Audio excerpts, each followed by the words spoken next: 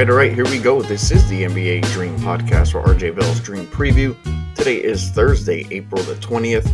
I'm your host, SleepyJ. I am blessed to be in the presence of professional NBA bettor, Sir Mackenzie Rivers. Mackenzie and myself will go ahead.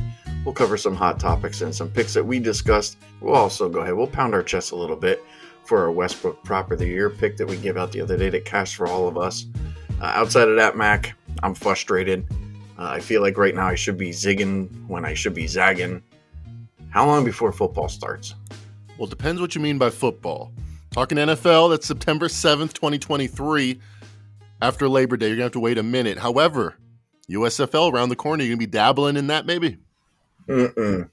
I want no part of that. That stuff is, that's like, I don't even have words for that. Like, I watched it, and I've actually seen high school football games. Like when you get to the state championship level, I mean, it doesn't look much better than that. Some of the quarterbacks are just absolutely brutal. Sure. It's just a lot of inaccuracy. It kind of reminds me of like scrimmages and just going out there and just playing football with your buddies. I mean, I get it. Like throw uniforms on people, they're going to look good, but it's not very fun to watch. Were you more of a quarterback or more of a receiver in those situations? Me, I was a wide receiver when I played football, and I was a cornerback, and I always tried to play safety, but I was just too wild. I felt like I could run everywhere when I played safety. So they were like, "No, we just need you to stay over here, James. Stay here." Okay. Yeah, to be honest, I'm with you. I wanted to be quarterback. I played quarterback here and there, but my best asset was I was tall. I could jump pretty high. I was a good receiver, and not much more than that. Quarterback for me was. It just gave me the opportunity to try to be a hero too much. And right. I was scrambling like a mother. Yeah. I was trying to be Randall Cunningham and everything that I wasn't. They were like, no, you can catch a football pretty good, dude. You just focus on that. All right, cool. But let's focus on the NBA there, Mac. A couple games wrapped up here on Wednesday. Milwaukee ended up getting a win here without Giannis. Memphis ended up getting a win without Ja Morant. So maybe we'll go ahead. We'll talk a little bit about that. And then we have the other game that's on currently right now, Denver and Minnesota. So that game is not final yet. But Mac, let's go ahead. Let's talk about some hot topics. I think maybe we should start with Draymond. So Draymond's going to be out. The line in the Warriors game opened up at 7.5. It's currently down now to 5.5. So a 2-point adjustment. Mac, I think some of that adjustment is due to the Warriors losing game 1, game 2. And I also think some of that adjustment, obviously, is because Draymond Green's worth something to the betting line. I don't believe that the 2-point adjustment is for Draymond. I'm not sure where you have him as far as what he's worth to the betting line, or if you think he's worth anything at this point. I know that a lot of people don't think he's super helpful to this team. Maybe he's doing more hurt than he is help. So where are you at right now with Draymond? That he's going to miss game 3. Draymond's an interesting one. He vacillates. He's an incredible variance, not really from game to game, but from like season to season or month to month. I think in 2020, for example, he was like a negative for the team. You can't have that many turnovers, and you can't have that poor shooting and have nobody guard you all game and be helpful. That said, they won a championship last year, and he was the best player. You mentioned this today in pre-production. He was arguably the best player in Game 6. Curry didn't have his best game of the series that game. Draymond was everywhere. I think all in all, added up, on average, he's worth about a point, maybe a point and a half, but you see him move 2 points from the announcement. And I think that goes to what you're saying, where there was some Sacramento money that was just like, all right, well, now that Draymond's announced, we got to pounce now. It was interesting. It moved a point almost instantly from 7.5 to 6.5. So that's the bookmaker saying, moving on air, as they say. Let's just make this adjustment. Let's not get bet at plus 7.5 when we don't have to. We'll move it to 6.5. But about an hour later, it was 5 in some places and then bumped up, settled at 5.5. So that shows you the market has their own assessment where it's more than just Draymond Green missing. They've reassessed this matchup. And maybe I have to too, because on the one hand, both of these games were tied or within 1 point with 3 minutes to go. JJ Redick brought up a foul call that, looking back on it, probably did change the game. It would have been free throws for the Warriors down 1 with 3 minutes to go. Instead, Kings up 3 after Sabonis pushed Looney, I think, out of the way with 2 hands and got the offensive rebound and putback. I did the math in my head. It was like, all right, if the Warriors were shooting free throws, they'd be like minus 130, maybe down 1 with the ball. On the other hand, the Kings up 3 with 3 minutes left and the Warriors scrambling, they're like minus 220. So that's a huge call in any situation. All right, all that said, and I definitely did bet the Warriors and definitely am bitter about losing that bet. But all that said, here's where I'm cautious. If you look at shot quality, and some people think it's worth nothing, some people think it's a bit overrated. I think it's actually pretty accurate if you take it with a grain of salt, saying these are the shots they got. Not necessarily a coincidence that the Warriors shot better than their opponents by shot quality because they're clutch. I mean, talking about last year's playoffs, because they're experienced. They're not going to have the same emotions that a 24-year-old Jason Tatum looking at the bright lights of the finals in game 1 are going to have. So it made sense to me. It was mathematically sound that they were outperforming expectations compared to the competition. But in this series, the Kings are plus 15 by shot quality's metrics per game. They won a close game in game 1 that they should have won easily. And last game, according to their shot quality numbers, Kings got a much better breadth and quality shots throughout the game. They should have won by over 20. So I'm backing off. I generally, when I lose a bet, I'm looking to go back and swing again. But I don't think I'll be playing the Warriors here, even though I think the market reaction to Draymond Green seems a bit excessive. But I'm gonna take a step back and analyze, because there's something I missed in this matchup where the Kings are getting a lot better shots. The Warriors have me absolutely confused. And look, I think there's a couple things we can look at. Maybe it was, the fact that Wiggins was out for a while. They had to insert him into the lineup, and what was that going to look like? He hasn't played with Gary Payton, and he was going to be out there.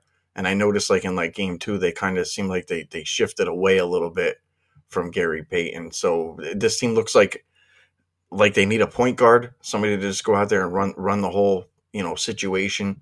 Jordan Poole hasn't looked good. Like, this team looks like, I don't want to say they're stuck in mud, but it looks like they got a cylinder right now that's not firing. I think one of the main issues maybe with the Warriors right now is that they're just getting chewed up on the inside. Points in the paint from game 1 and game 2 are in favor heavily of the Kings. So it's not going to get any easier, I don't think, with Draymond not on the floor.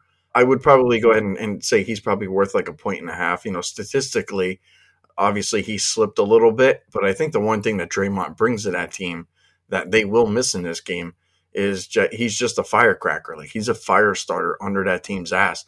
If you watch when he was getting ejected and taking his walk to the locker room, he was literally screaming in Andrew Wiggins' face to go out there and just beat people up and go out there and do his job and win that game.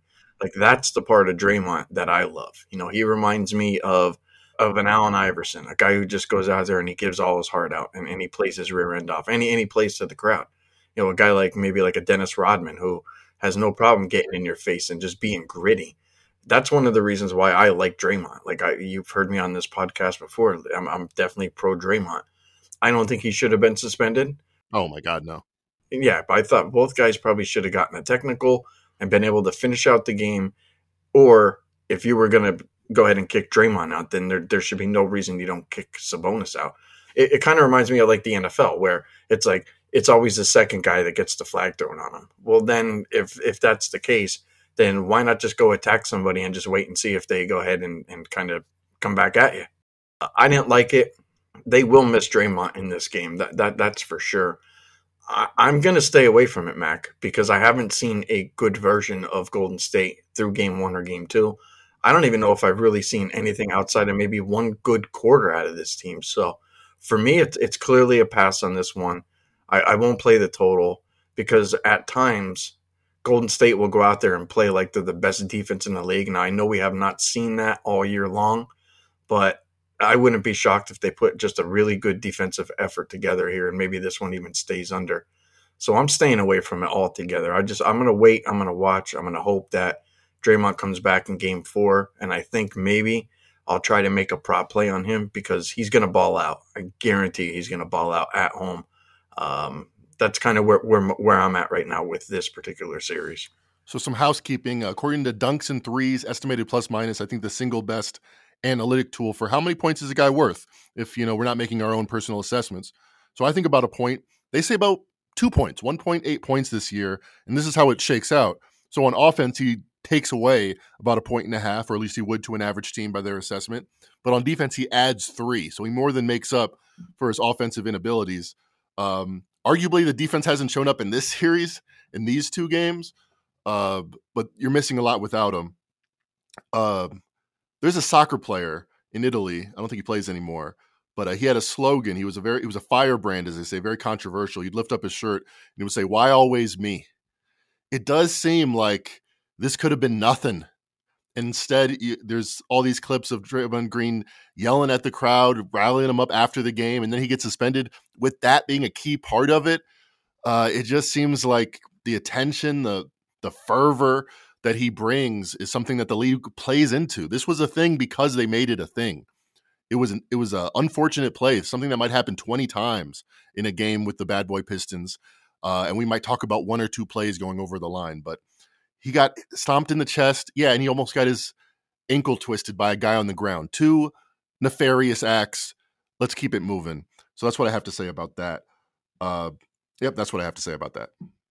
It's going to be interesting when he comes back, but I think the main reason why they probably did this, Mac, is, they didn't want the situation to get out of hand, and then, players out there throwing punches, and then they have no choice but to go ahead and suspend guys for multiple games, and the series gets turned upside down. Right.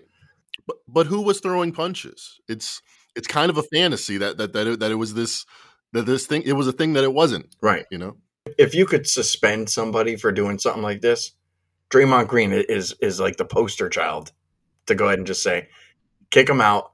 They'll be fine at home. They got Curry. That was a major story for the NBA. Major. And it's not one game that it cost him. It's arguably 2 games. It's the 4th quarter of a game that was tied late. He could have made 1 play. That was the difference. 1 rebound. That could have been the difference. Could have swung the situation. And then he gets a whole nother game. So a game and a half. It's very egregious. And I think it's telling. Show me 1 player that's saying Sacramento it was the right call. Like most Bates saying, "Are you kidding me? I would have kicked him in the face." Like if that happened to me. A lot of guys speaking out where this is not a safe play, and a reaction to it within a half second is not nefarious, not premeditated, nothing like the Christian Laettner play where he's looking at a guy on the ground, smiles, and steps on him. It's completely different. It's get off me with the shrug, actually very much like the 2016 finals. And like then, 1 guy gets a technical, 1 guy gets a flagrant 2. It's out of bounds. It's ridiculous. It's egregious. It's a lot of things, but it's kind of funny, but it's very telling that the NBA, it's not necessarily fair. And I think a lot of people are seeing that today, but they saw it in 2016. The same reaction. What? Are you kidding me? Suspended? But that's going to go. That's going to fade away, and the NBA gets what it wants.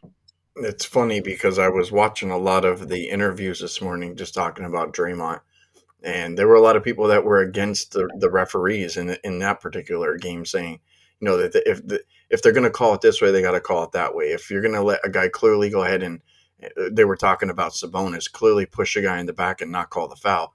They're like, you got to let it go the other way. So, clearly people were up in arms about the referee job that they did in that particular game. One of the other big topics yesterday was, Scott Foster going up against Chris Paul. And I guess, what was he, like 14-0, and they put the axe in that. So that streak's over. I know the Warriors right now are struggling to go ahead and let's say assist the basketball, get any kind of tempo, any kind of groove going on offense.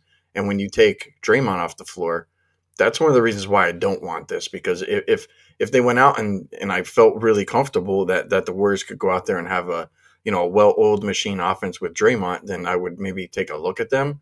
But the fact that he's not on the floor, not only because of all the energy he brings, but he can run that offense too. And right now their offense looks like it's kind of stuck in mud. I agree with that. And I think their defense is not necessarily just going to be buttoned up. I don't think Andrew Wiggins necessarily is at 100% game shape. And to be honest, it just reminds me way too much of 2016, where that was probably their worst game of the playoffs. They were lethargic. Both Kyrie and LeBron had 40. Andre got his back hurt. Andre Iguodala. Bogut got hurt. They just kind of fell apart in that one game. And we were talking about this in pre-production. We differ on our views of Draymond Green. I think he's controversial, excellent in some areas, and overrated in some areas, especially on offense. And I always wanted to see somebody else in that role. It's a very unique role where I think a guy like Dennis Rodman, if he was 25 again, he would be great at it. fits in where he gets in where he fits in.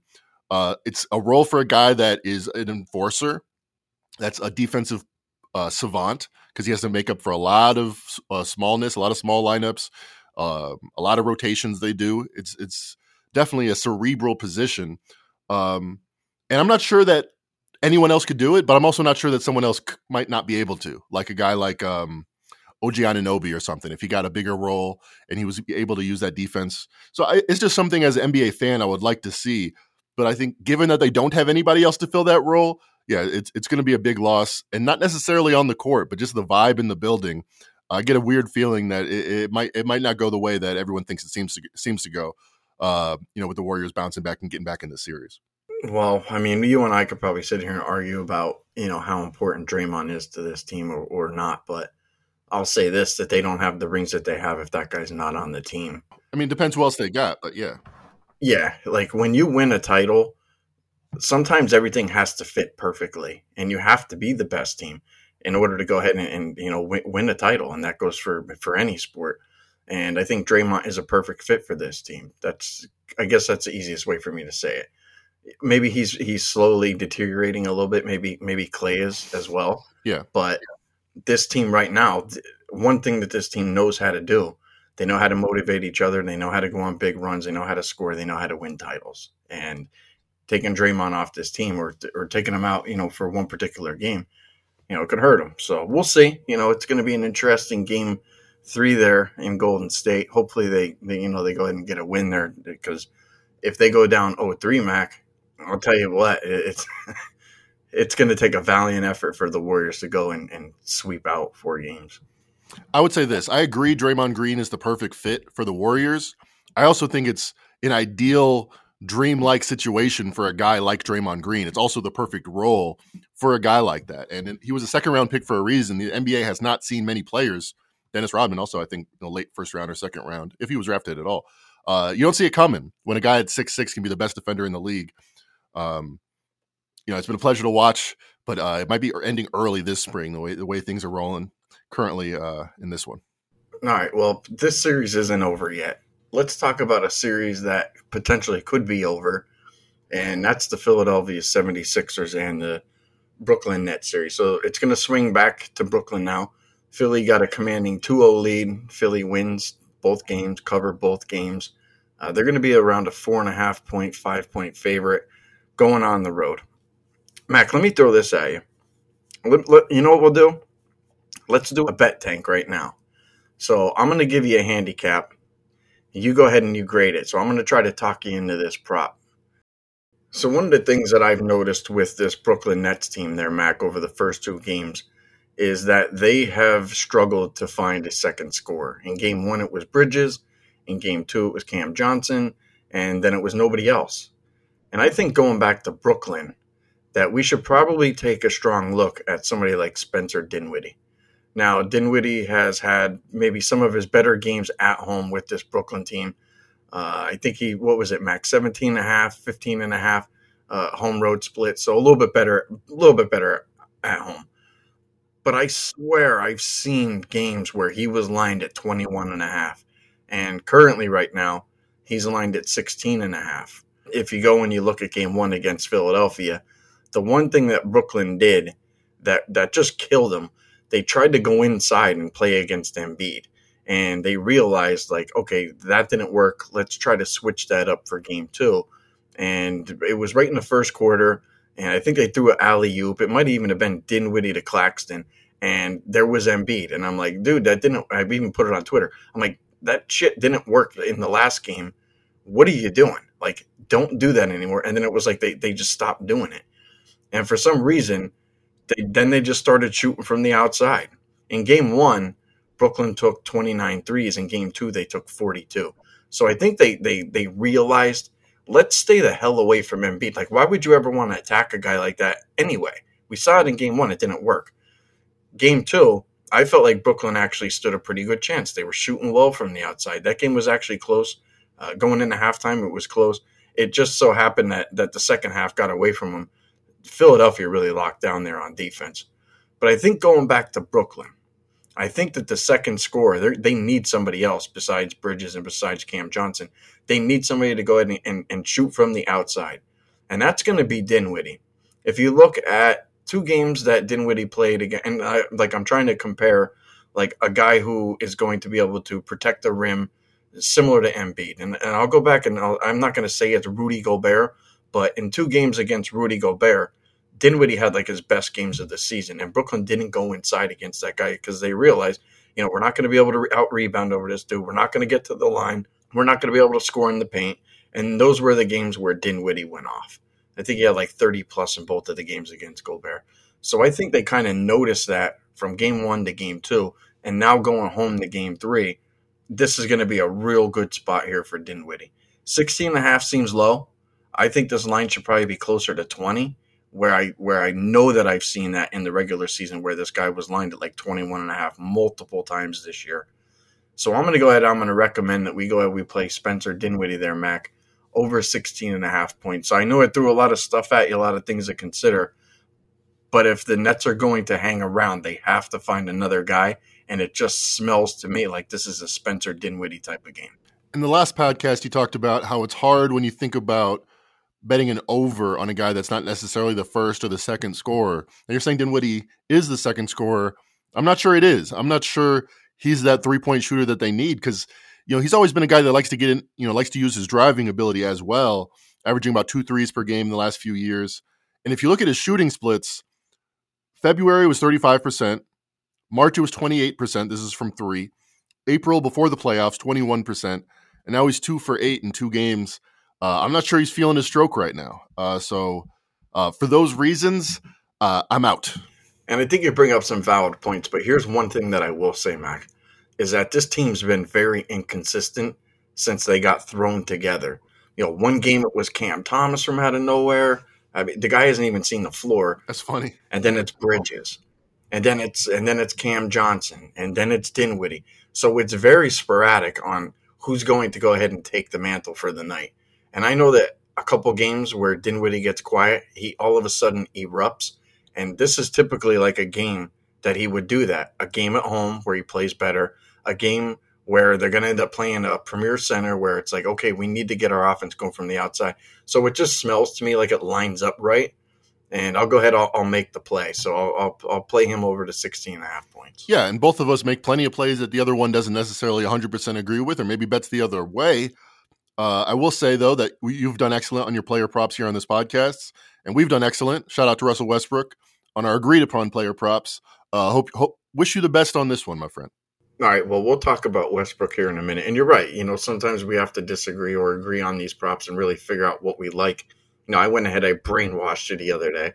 If you guys went ahead and you took the Derek White over assists, Mackenzie actually came pre-production to the podcast with Derek White over points. So I completely talked him out of it, and that was the winning play. So this is why we do these podcasts. That's why Mac and I go ahead and sit down and talk to try to figure this out. So he's not exactly pro Dinwiddie here. I am. So I'll go ahead. I'll give you guys that. So when it loses, you guys know where to go, at Mac and Rivers on Twitter. But Mac, let's go ahead. Let's talk about Westbrook. I don't want to say that was like one of our best predictions of the year. You and I sat down and we talked about that. We talked all the way through it, and everything just sounded right. And it just so happened that Russell Westbrook over 16.5 points, it cashed in the second quarter. So it was right. And I said, if he gets well over his total, that the next time we see Russell Westbrook's point total, it was going to be around 19.5. Well, went and looked at the odds screen today. Russell Westbrook's point total for the next game, 19.5. So look, we'll pound our chests a little bit for this winner. It felt good, Mac. Everybody was happy on Twitter, and thanks to you guys for going ahead and chiming in and reaching out to us and keeping the conversation going. So that was pretty fun there. But Mac, did you see anything from Westbrook that you liked particularly in that game, or anything that you disliked? I mean, the play hit. So yeah, congrats there. To us, awesome job there, Russell Westbrook. You did something good for once, because that guy hasn't been kind to many people. But is there anything that you pulled out of there that kind of made you maybe feel like maybe do we look at Westbrook again, or do we not want to go ahead and get too close to the fire with that? It's funny because we were so correct on all fronts. Yes, he's going to continue to shoot, second most on the team. He's likely to be more efficient because, no one goes 3 for 19 2 games in a row. And he was affirmed with the way he was playing. He's going to play that style again. Well, correct on all fronts. And we also said, another correct prediction, this prop should be 19.5. Well, now it's 19.5. So we got nowhere to go. We can pat ourselves on the back. Good pick. I thought the process, like you were talking about, was excellent, where we talked about every side of it and was all pointing in one direction. And the fact that, fake sharps would be against it was just another indicator. Like, yeah, this is why we watch the games and talk about it like we do, because there is a group herd mentality in Vegas and across the betting universe to go unders with players like Russell Westbrook when it was just completely wrong. And now a day later we can look at it and it's 3 points different. Unfortunately, with all of that correctness, the market saw it and they've corrected for it. So I expect him to play the same, and I expected to have the same mixed results with a lot of production and not too much efficiency over the long run. Everything just kind of lined up for that performance. At least that's the way that we feel. And that's what worries me about him in this next particular game. And one of the reasons we do this podcast is to tell you guys to go ahead and make bets and to tell you guys not to bet certain things. If you guys are all excited about Westbrook, let's not bet him now. All right. So our recommendation here, Mac, and I think you probably agree with me, is let's not go back to the well on him. We got our money out of Westbrook. Let's be happy with that. But why don't we talk about our best bet there, Mac? Because you and I both agree on our best bet. And you and I, we're going to go ahead, we're going to endorse the Phoenix Suns minus the 2.5 points here on the road against the Clippers. I guess I'll start out with this one a little bit. The one thing that I like right now about Phoenix is that they kind of figured themselves out in game 2 right around late second quarter. And in the third and the fourth, we clearly saw them go ahead and outplay the Clippers. Now, let me bring Westbrook back into this. Westbrook might go out there and try to shoot and have another 28-point game, and that could be a recipe for disaster for the Clippers here at home. I think that at some point, and I believe it very well could be this game, Mac, that the Suns play their best game because they didn't do it in game 1, they didn't do it in game 2. You can argue with me if you want, but I'll tell you that team did not play their best basketball yet in the playoffs. It very well could come here, and I think that it will there, Mac. And I think that's one of the reasons why we like this one. But there's just so many other reasons on the other side why we would never play the Clippers in this particular spot, even though some may. There's some thoughts for you guys to go ahead and kind of chew on there, Mac, but I'll let you go ahead and take over for this one. Yeah, I like the Suns a lot here. I think this might be a 5-game series the more that I look at it, because if you would have told me at the beginning of this series, or rather if you would have told me project out 2 games into the series, Kawhi is going to be shooting 24 for 44, scoring 35 a game, and Russell Westbrook's going to be shooting 34% from the field over 2 games. I know he was really hot last game and he was really cold the first game, but hey, take law of large numbers. The more aggregate information you have, the more stronger your predictions will be. I'll be like, this is the series I predicted. This is why the Suns closed minus 500 favorites. And I think when you project forward what's more likely to continue, I think, yes, Kawhi is the best player, but Russell Westbrook's going to be the X factor. And I think history tells us that production will be there, efficiency won't be. So the last time he was in the playoffs, he didn't make it the year before with the Lakers, but 2020, 2021 with the Wizards, 19 points per game, shooting 34% from the field. They had 1 win, upset win over the Sixers, and they lost in 5. He did more as the series went on, and he wasn't any more efficient at it.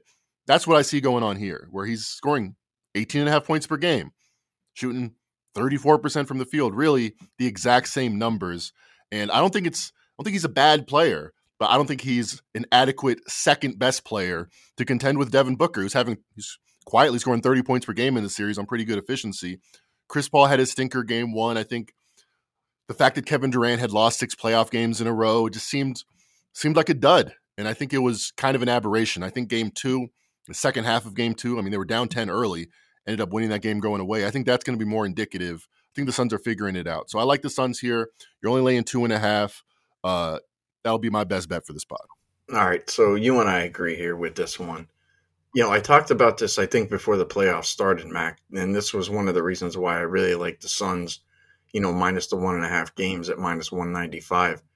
And my big thing was efficiency, and you just mentioned that. Look at the efficiency from the Suns in game 2. They shot like 58%. 59%. And that's the issue with the Clippers is that there's a lot of guys on that team.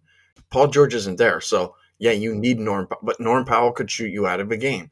You need other guys like a Nick Batum, 0 for 4. Zubac was 2 for 7. Eric Gordon was 4 for 12. If the Clippers can't shoot at a super high efficiency, I don't think they'll ever beat the Suns team anymore in this series. And you can't leave it all on Kawhi. And if your number 2 guy in Westbrook, who give him credit, he had a great game. But where does the efficiency come from, Mac?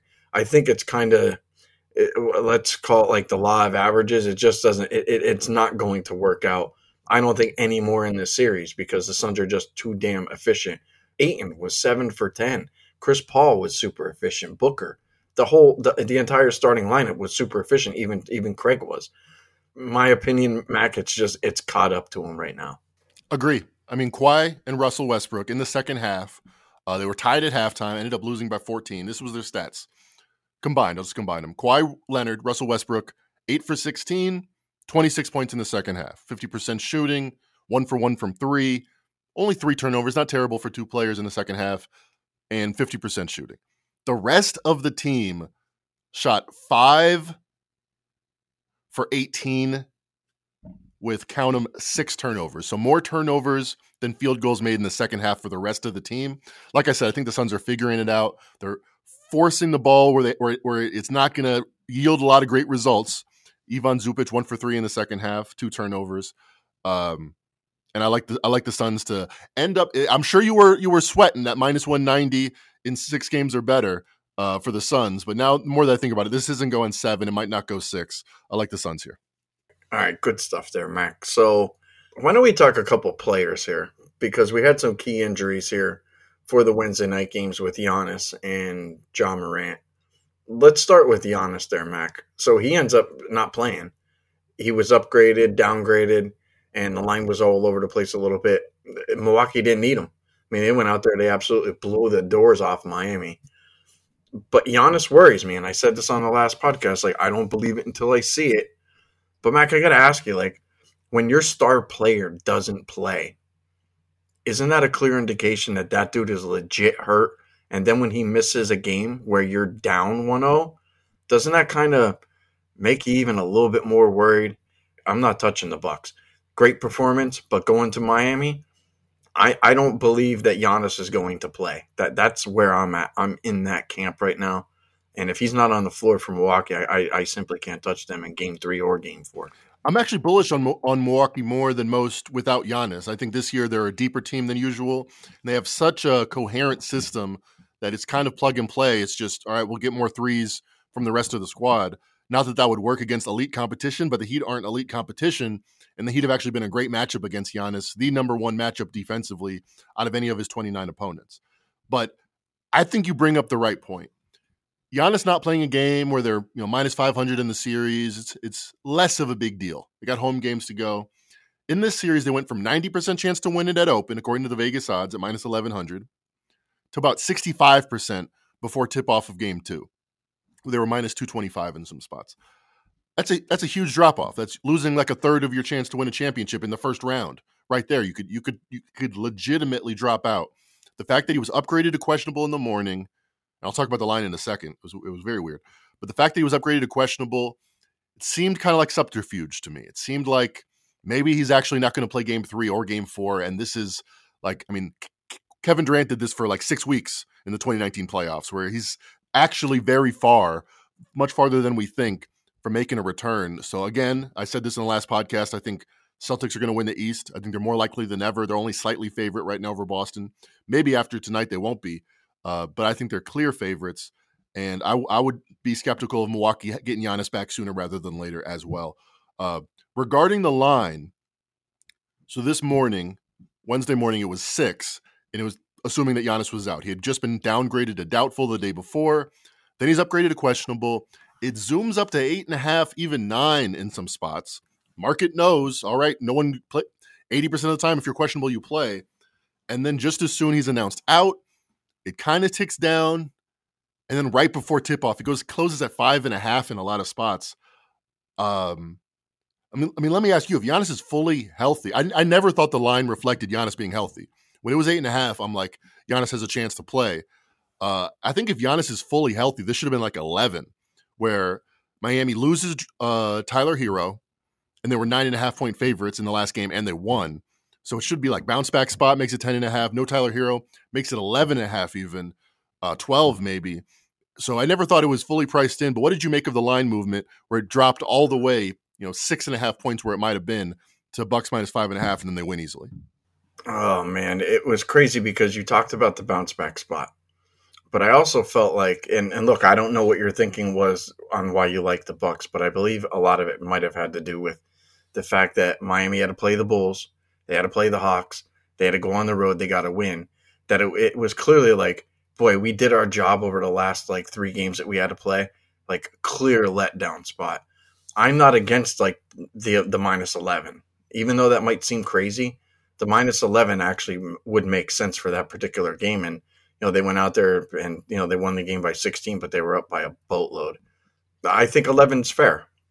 They only won by 16. That's funny. I stopped watching that game. I'm like, 30-point win for the Bucks. But I'm sure there's a lot of Heat plus 25.5 money out there live that got there. Here's my thinking, Mac. Miami's going to come into this game, I think, supremely motivated. And I have to worry if Giannis isn't healthy and the Bucks are fat and happy off this win. Will Miami be able to just be so much more motivated and ready to go? Like, if they know that Giannis isn't healthy, or if Giannis doesn't play, that like game 3 could be the absolute turning point in this series. I would be careful messing with the Bucks. That's just kind of how I feel right now. Like, and look, I haven't had a whole lot of time to kind of process this entire series, obviously, because there was a game tonight. But I'm not going to look at the performance that Miami had tonight as a negative, because they had to fight their way, win 2 out of their last 3 games, in order to get here. An interesting side note, and this might relate to Russell Westbrook, who had a really hot game, but might not continue it as a former star point guard. So Kyle Lowry, first game of the play-in, they ended up losing, but monster second half, monster comeback, scored 33 points on 16 shots in a close loss to the Hawks. Relatively close. The next 3 games, 12 points on 11 shots in 54 minutes. What does it mean? It was a complete aberration. I mean, he wasn't even supposed to start that game. He comes off the bench. He gets red hot, goes unconscious. That happens in the NBA. Like, you ever play pickup with someone that's like in D1? It's like they never miss. They're amazing. Like, these guys have it in them to do that on a given night. Not necessarily at this point in his career, we can expect that going forward. So without that, without Tyler Hero, which we talked about, advanced numbers say he's the most important offensive player on the Heat. I still look at Milwaukee. I played them tonight. I might play them again, even without Giannis. I mean, I see what you're saying, where the Bucks might be in trouble. They haven't won a playoff series, many playoff games without Giannis. But I think even if Giannis doesn't play the rest of the way, I think they probably win this in 5 or 6. Well, I guess I do have to take a look at what the margin was in this game at one point. Like, Hero was clearly missed. So let me ask you this, because Giannis hasn't played 2 games now. Like, where are you at right now? Do you think he plays game 3? Do you think he plays any more in this particular series or in the playoffs? I'm in the camp. I think he's hurt. I think the fact that they were down 0-1 and that he missed the rest of the game in game 1, didn't play game 2, that he's clearly hurt.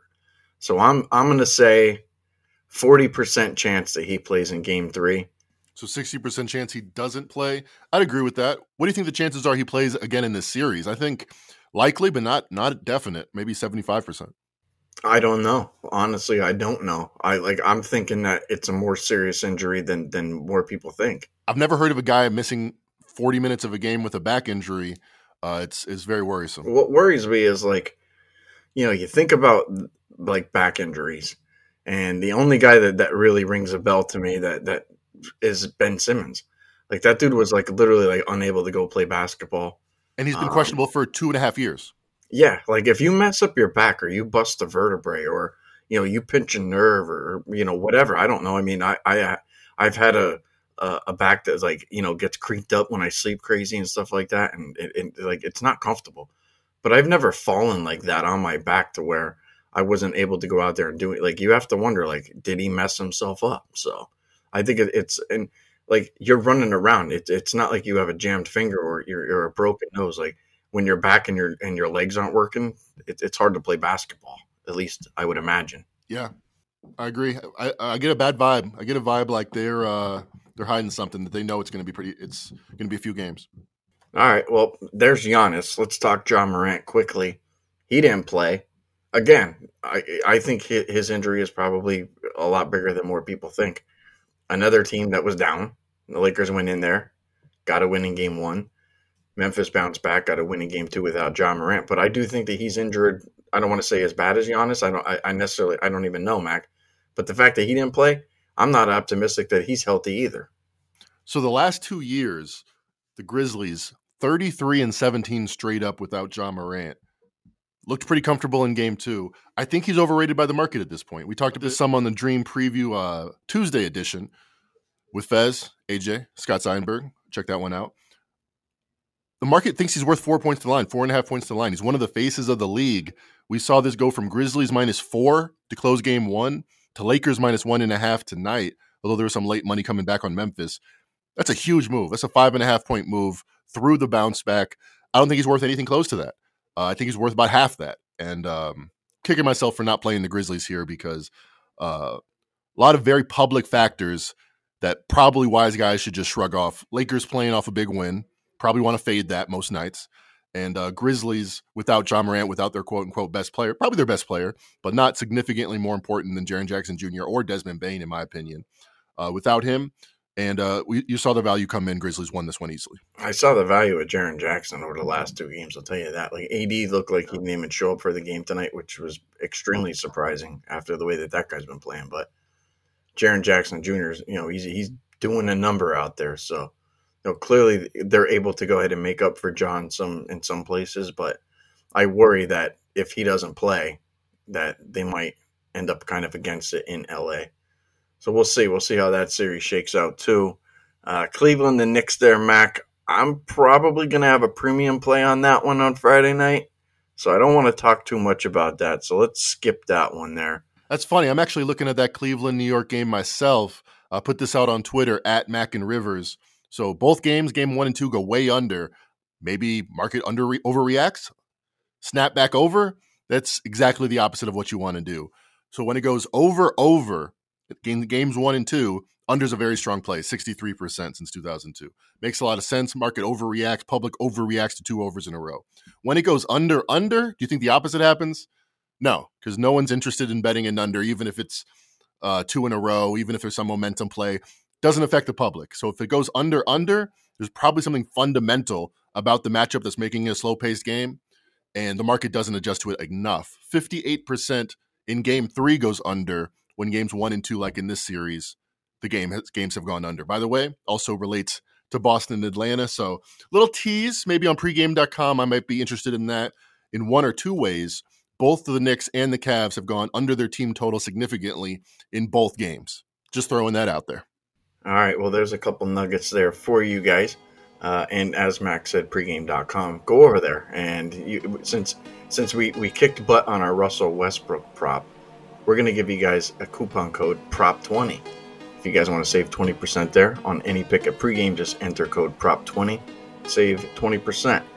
So that'll wrap it up, Matt. Good stuff there. Glad we got a chance to go ahead and talk here on some of the Thursday and Friday stuff. You guys know where to find Mac and I on Twitter, at Mac and Rivers, at SleepyJ_pregame. Make sure you guys like, subscribe to the podcast.